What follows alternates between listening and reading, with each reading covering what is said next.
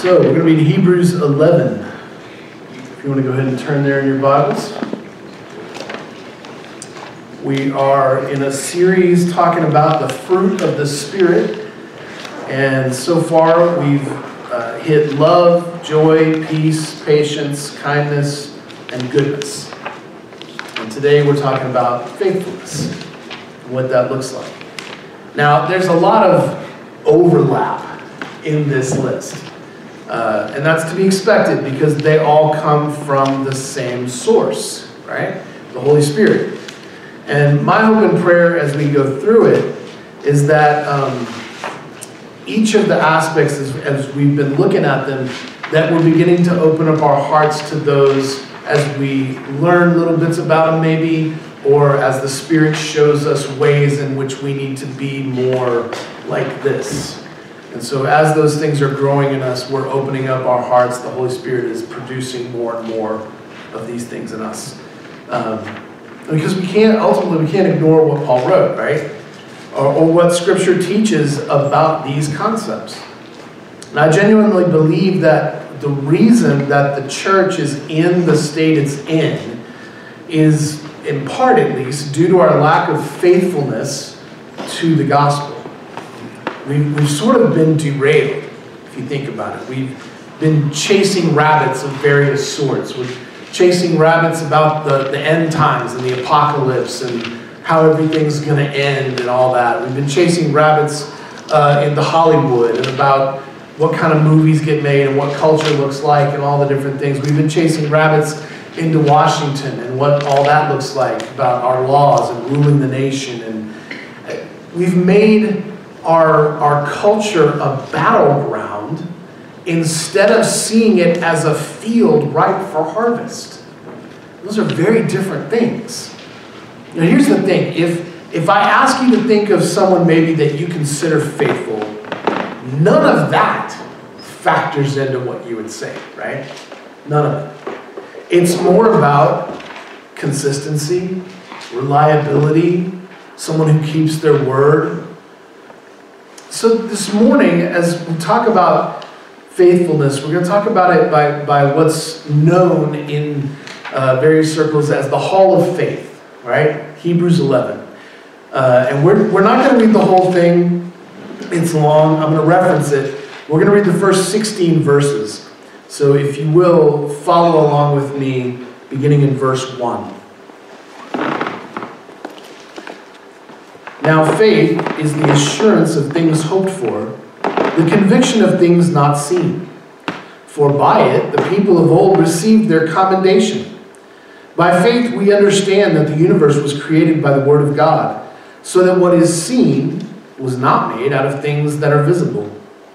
By faith Abel offered to God a more acceptable sacrifice than Cain, through which he was commended as righteous, God commending him by accepting his gifts.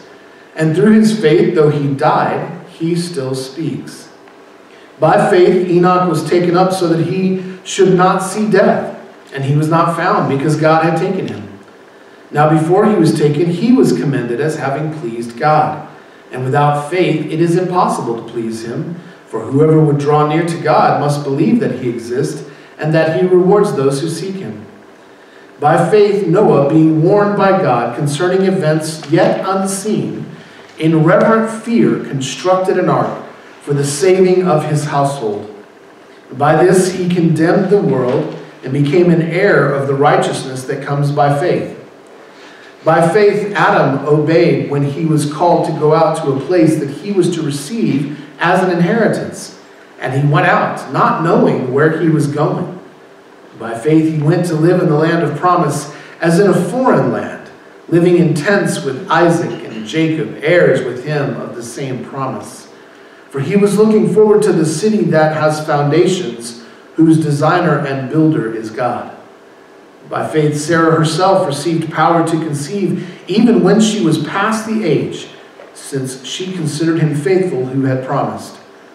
Therefore from one man, and him as good as dead, were born descendants as many as the stars of heaven, and as many as the innumerable grains of sand by the seashore.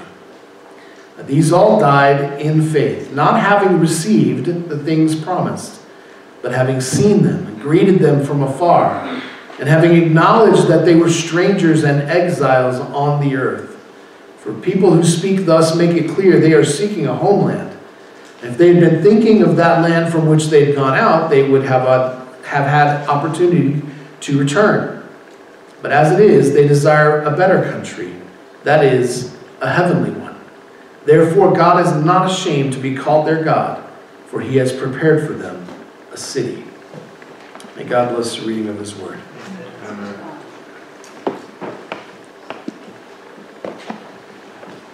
Okay, so faith, right? It says the writer of Hebrews says it's the assurance of things hoped for.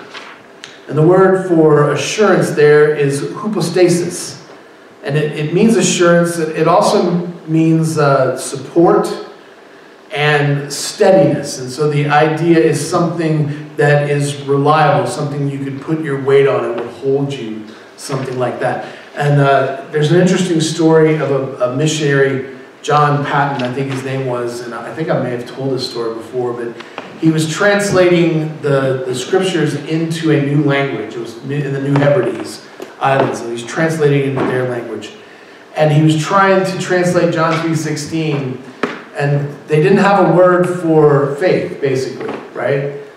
For God so loved the world, he gave his only begotten Son, so that whoever believes, which is have faith, that word, should not perish but have eternal life. They didn't have a word for believe. And so he sat in his chair and he sort of put his weight into it, right? And he said, "What am I doing?" And they told him, "You're leaning your full weight on the chair." And so he translated it as, "For God so loved the world that he gave his only begotten Son, so that anyone who leans his full weight on him will not perish, but have eternal life." And that's kind of what this means, this assurance, this leaning our full weight on something, right? And literally it means that. And then sort of figuratively it has this idea of an underlying confidence in the reliability of something. All of you came in, sat right down in the pews, right? You didn't test it, you didn't shake it, you didn't push on it to make sure. You sat down, you came in, you trusted that it would work. It's that, only in a bigger sense, right? So to read it all that way, faith is this underlying confidence in the reliability of what we're hoping for. Does that make sense? We have this hope. Our hope is of Jesus' return and of everything being made right and of all the bad stuff being unmade, right? So that the world remade, reformed rightly, correctly, as it should be. That's what shalom is. We have this hope that Jesus is doing that already in us. We're like the sort of pioneers of that. But that eventually Jesus will return and sort of bring it all together. That's what our hope is. We have an underlying confidence in the reliability of that. That's what we're talking about. And so the question then, of course, is, do you have an underlying confidence in God? I mean, I'll be honest, sometimes I struggle with that. I trust God, and then sometimes I don't. That's just life. I have that sort of back and forth. I think probably all of us do at some level or another, right? But do we have an underlying confidence in God on the long term? There's going to be bumps, there's going to be hiccups, there's going to be struggles, but in the long term, right? In God's kingdom on earth as it is in heaven. Do we really believe that? Do we really think that's what's going to happen? In the promise of resurrection, in healing? Do we believe in this stuff? In reconciliation? In restoration of things? Do we have an underlying confidence in the Lord to bring about his promises? To work in us and in the world for good? Or have we lost faith in such things? Sometimes I wonder. I mean, you look at, like I said, look at the state of the church, and it doesn't always look like their faith is in God. Sometimes it looks like their faith is in these other things. The second thing he says is that it's the conviction of things not seen. And that word is elenkos. And it means a proof or a persuasion, to persuade someone, to win them over, right? And so it refers, though, in this particular context, to an internal persuasion. This is not an argument being made by somebody who convinces somebody else that God exists and does good things. This is an internal persuasion, something that happens internally, rather than an external one. It's not about, in other words, it's not about like evidence and like whether or not we found Noah's Ark in Turkey. That doesn't matter. Or if we found Pilate's name on some inscription over it, or pieces of the actual cross, enshrined in these fancy gold. Y'all know that exists, right? There's pieces of the cross enshrined in like gold things in different churches around the world. I mean, maybe. It doesn't matter though. That's the thing. Amen. This is about internal evidence. This is about what God is doing inside of us. It's about a changed heart, which is what we read in Ezekiel 36:26, right? I will change their hearts. I'll put a new heart within them. Or it's about a renewed mind, which is what Paul talked about in Romans 12:2. The renewing of your mind. A changed heart, a renewed mind. So if we bring all of this together, then faith is an underlying confidence and an internal persuasion in the things of God. The things that are unseen. Now, there's one more word that we need to look at here, and it's that word commend, or commended. He talks about that. That word pops up in this passage a lot, especially here right in the first.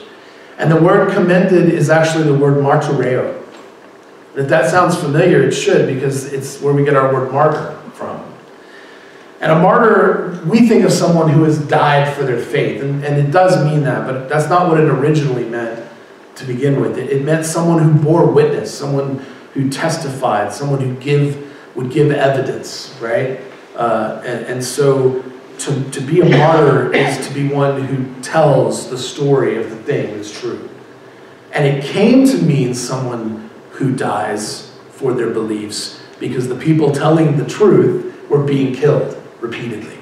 And so it came to mean that as well, right? But this is talking about the people of old, which is our forerunners in the faith. We don't always think about it that way, but all the names listed in this passage are our forerunners in faith, right? They're our family, basically, stretching all the way back. And I mean, all the way back, right? And they bear witness. As he goes through the list, you see each of the names and then what he says about them. Their lives bear witness. Their faith testifies of the unseen things of God. And they trusted in God's promises even though they didn't see them all come to fruition. That's the nature of faith. And we see this explained in verse 3. He says, by faith, the universe was created by the voice of God. We believe that that's how things happen. In the beginning, God created the heavens and the earth. How? He spoke them into being. Right? The visible made from the invisible. And in Hebrews 8:5, he actually talks about this. He talks about how the physical, the world that we can see and taste and touch and feel and smell and all the things, that world is a shadow of the spiritual realm. That the physical, it's real. This is all real. But that the spiritual is even more real. Right? So we trust in the unseen more than the seen. As Paul wrote in 2 Corinthians 4:18, we look not to the things that are seen, but to the things that are unseen. For the things that are seen are transient, but the things that are unseen are eternal. A bit further in 2 Corinthians 5:7, he wrote that we walk by faith, not by sight. I was talking about this Wednesday night, and I don't know how many of y'all have seen Indiana Jones and the Last Crusade. It's a crazy movie. They're trying to find the Holy Grail, which they consider the chalice that Jesus drank from. Again, things that don't matter so much. But he gets to this one point, Indiana Jones he's in this cave, and he's trying to find his way through, and he's reading off this sort of list of clues, how to do all the things. And he gets to this part where there's this huge chasm, just drops straight down. And if you were to keep going, you would fall and die. That's what it looks like. And the thing says to take a step of faith. And so he kind of looks around, and Harrison Ford takes his hat off, wipes his brow, does the whole thing. And then he steps into nothingness. And there's a bridge. And you can't see the bridge because the camera pans sideways, and you see that it looks like all the rest of the rock in the chasm. It's actually there. It's just hard to see. And then it pans back, and so he crosses the bridge and throws some dirt on it for the folks behind, right? But that's this idea.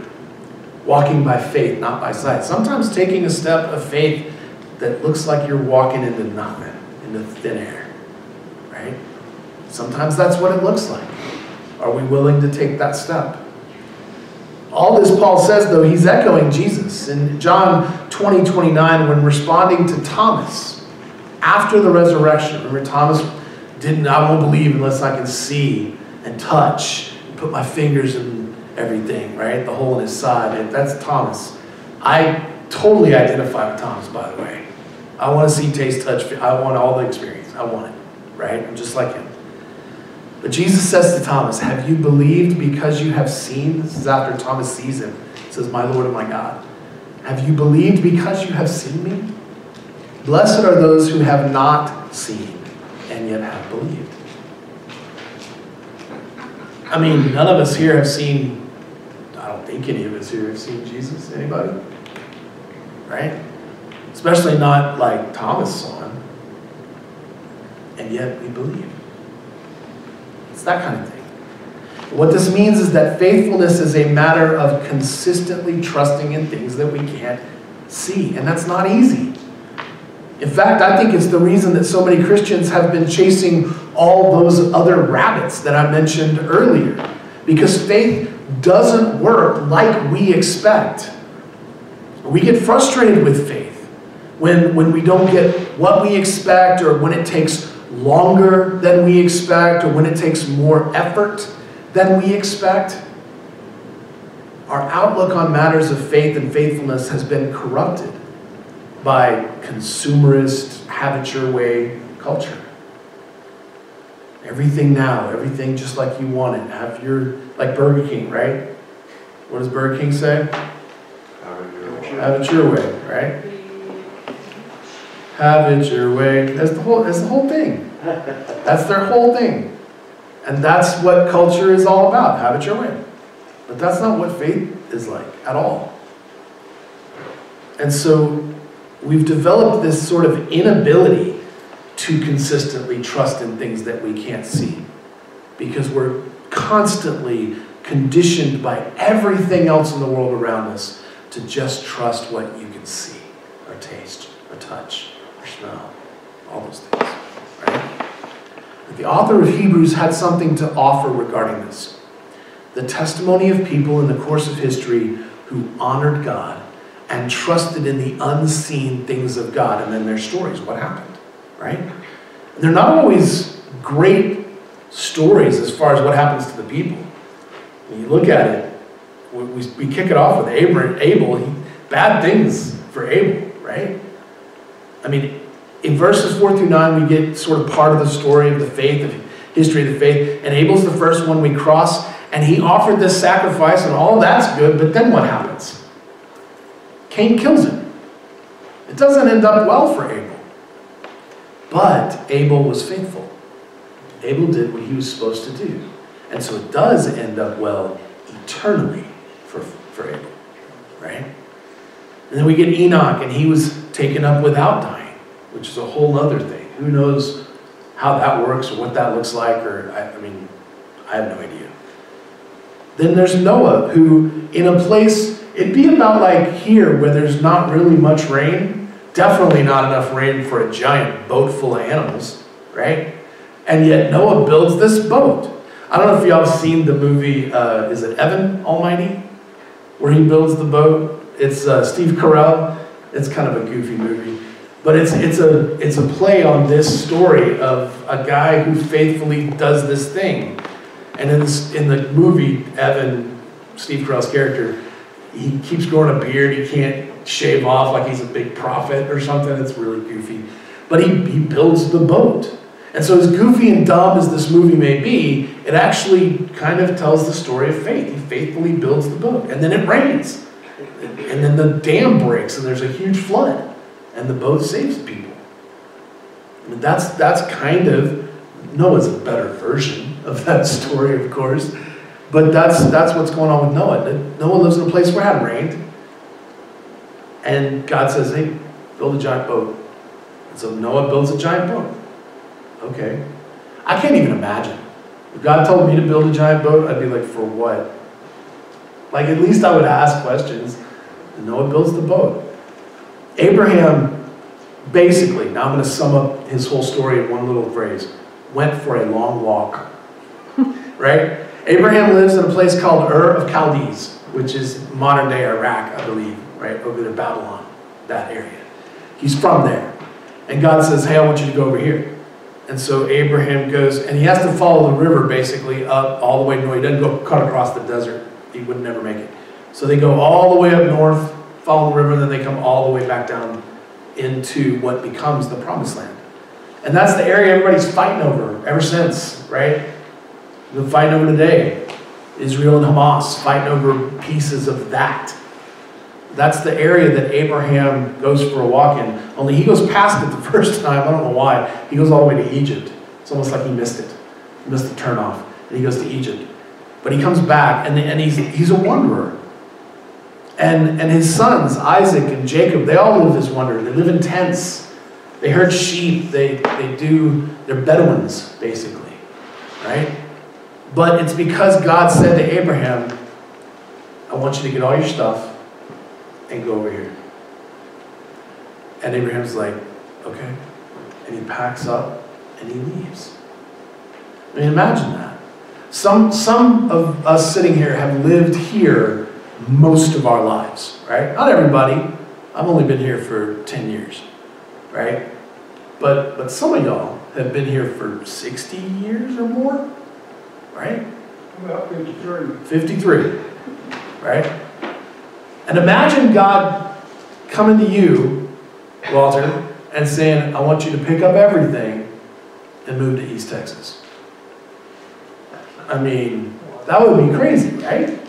You'd probably have some questions. But that's sort of what faith looks like sometimes, because God has this bigger plan going on that we don't always see all those dimensions, and God doesn't map it all out for us and tell us everything. God just says, I need you to take this next step. Take this next step. Trust me here. Take this next step. And who knows what happens next? We don't know. But we take the step and we find out. And then God works and moves. And it's good. Maybe not always in the present, like with Abel, but eternally. It's good. Right? Now, we can keep dissecting each part of this and talk about it in way more detail. I could spend hours. But let's focus on Abel for just a second. Let's come back to him. Abel offered what Scripture says is a more acceptable sacrifice. So we know that Cain was working the ground, and he brought fruit from the ground, produce, whatever it was, corn, grain, whatever it was. He brought that. And it's not that Cain's was not acceptable. It was what he was supposed to do, right? But it says God regarded Abel's. He favored. He looked on it. He paid attention to it. And it was Abel offered the firstborn from his flock of sheep. And God liked that. That's the story. So what we see then is that as a result, Cain gets mad, takes Abel out of the field, and kills him. And Abel's death, God says his blood is calling out to me from the ground. Right?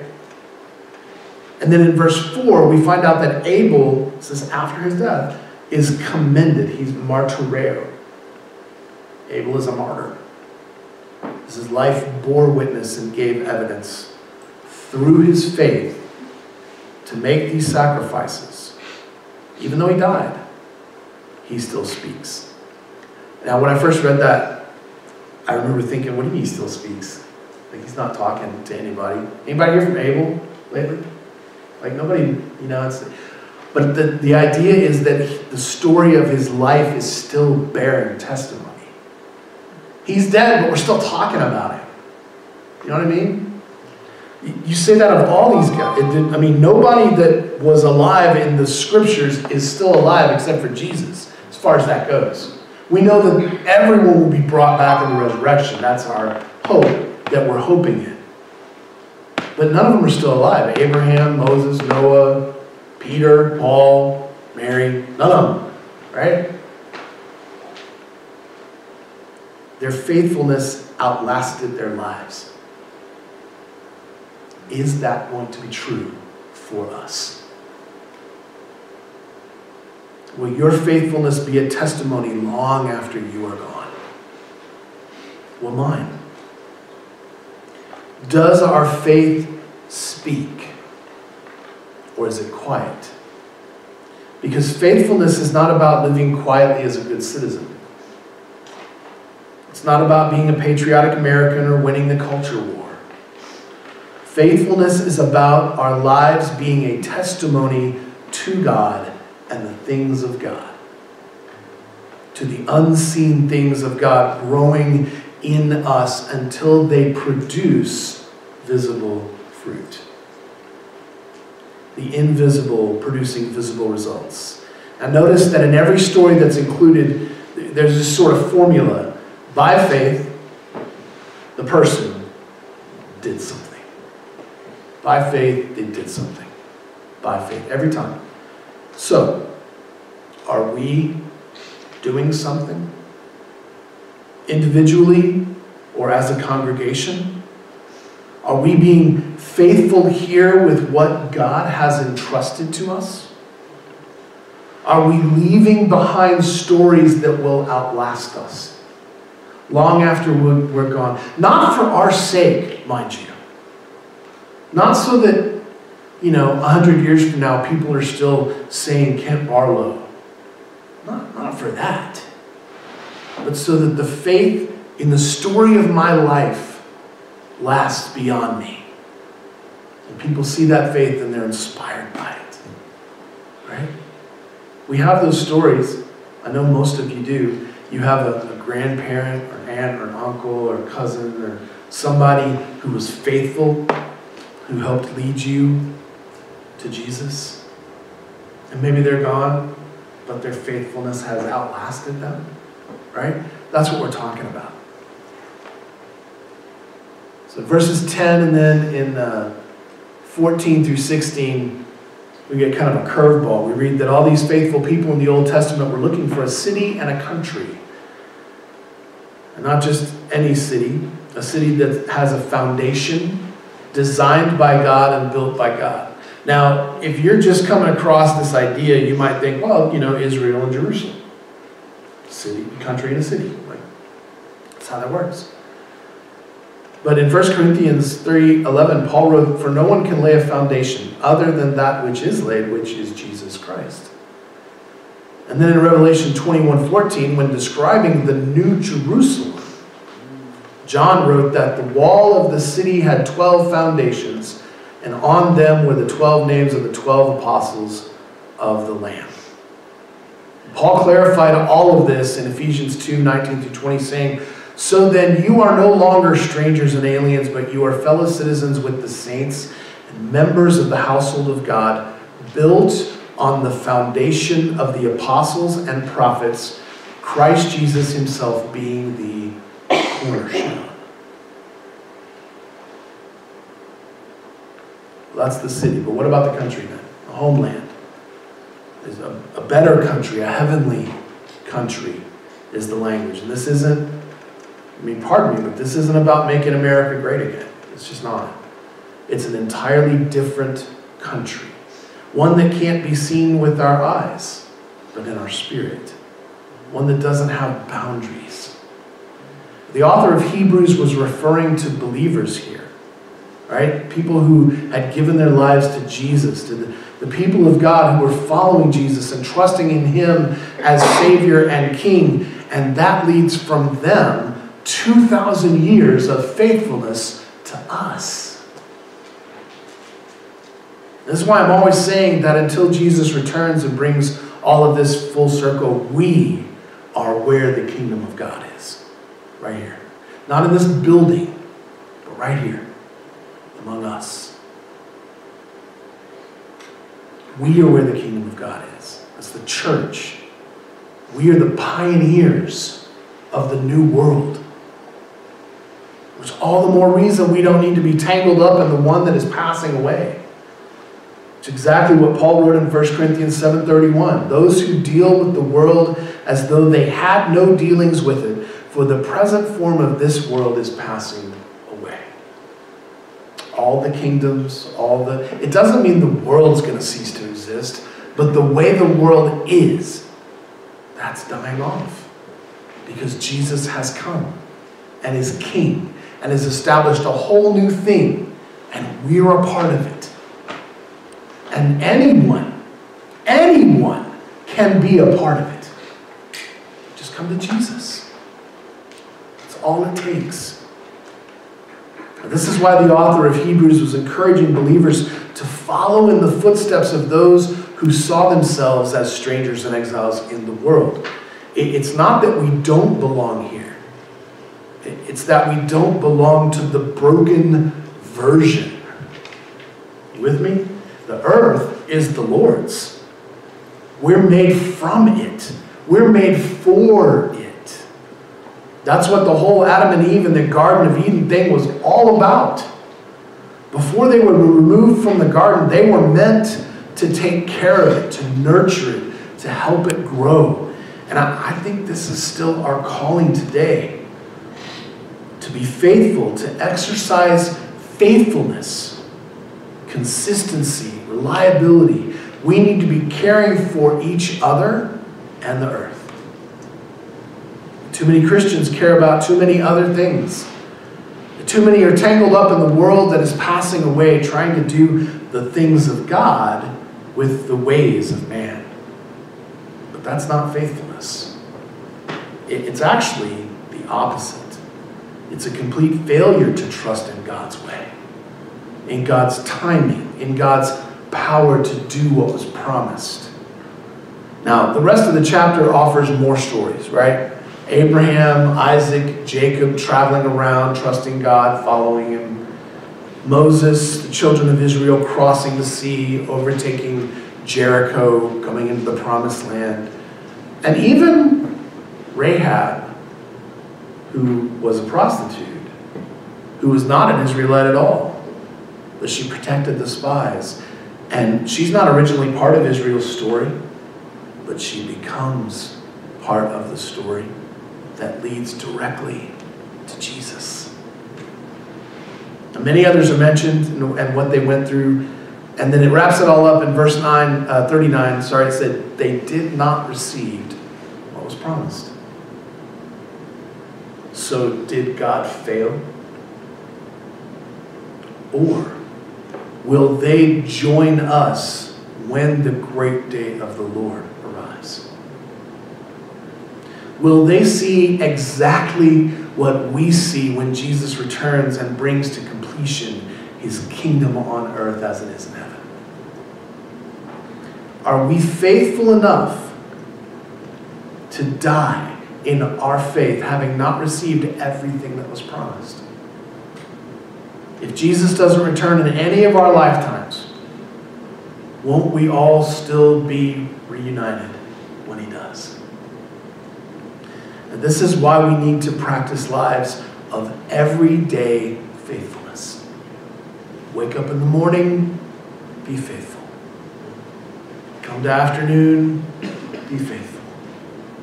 Get ready for bed, be faithful. Even in the little things, because they all build up together, right? We need to leave the pathway lit for those who follow after us, should the Lord wait longer than our lifetimes to return. Now, I'm convinced, hear me say this, I'm convinced that God is not done with Marathon or this congregation. We have a town to love. We have people to feed. We have people to clothe. We have people to encourage.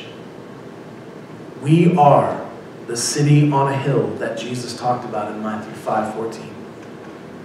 The light that shows the way.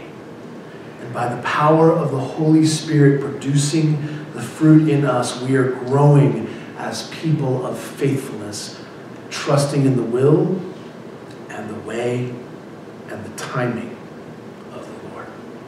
Will you pray with me?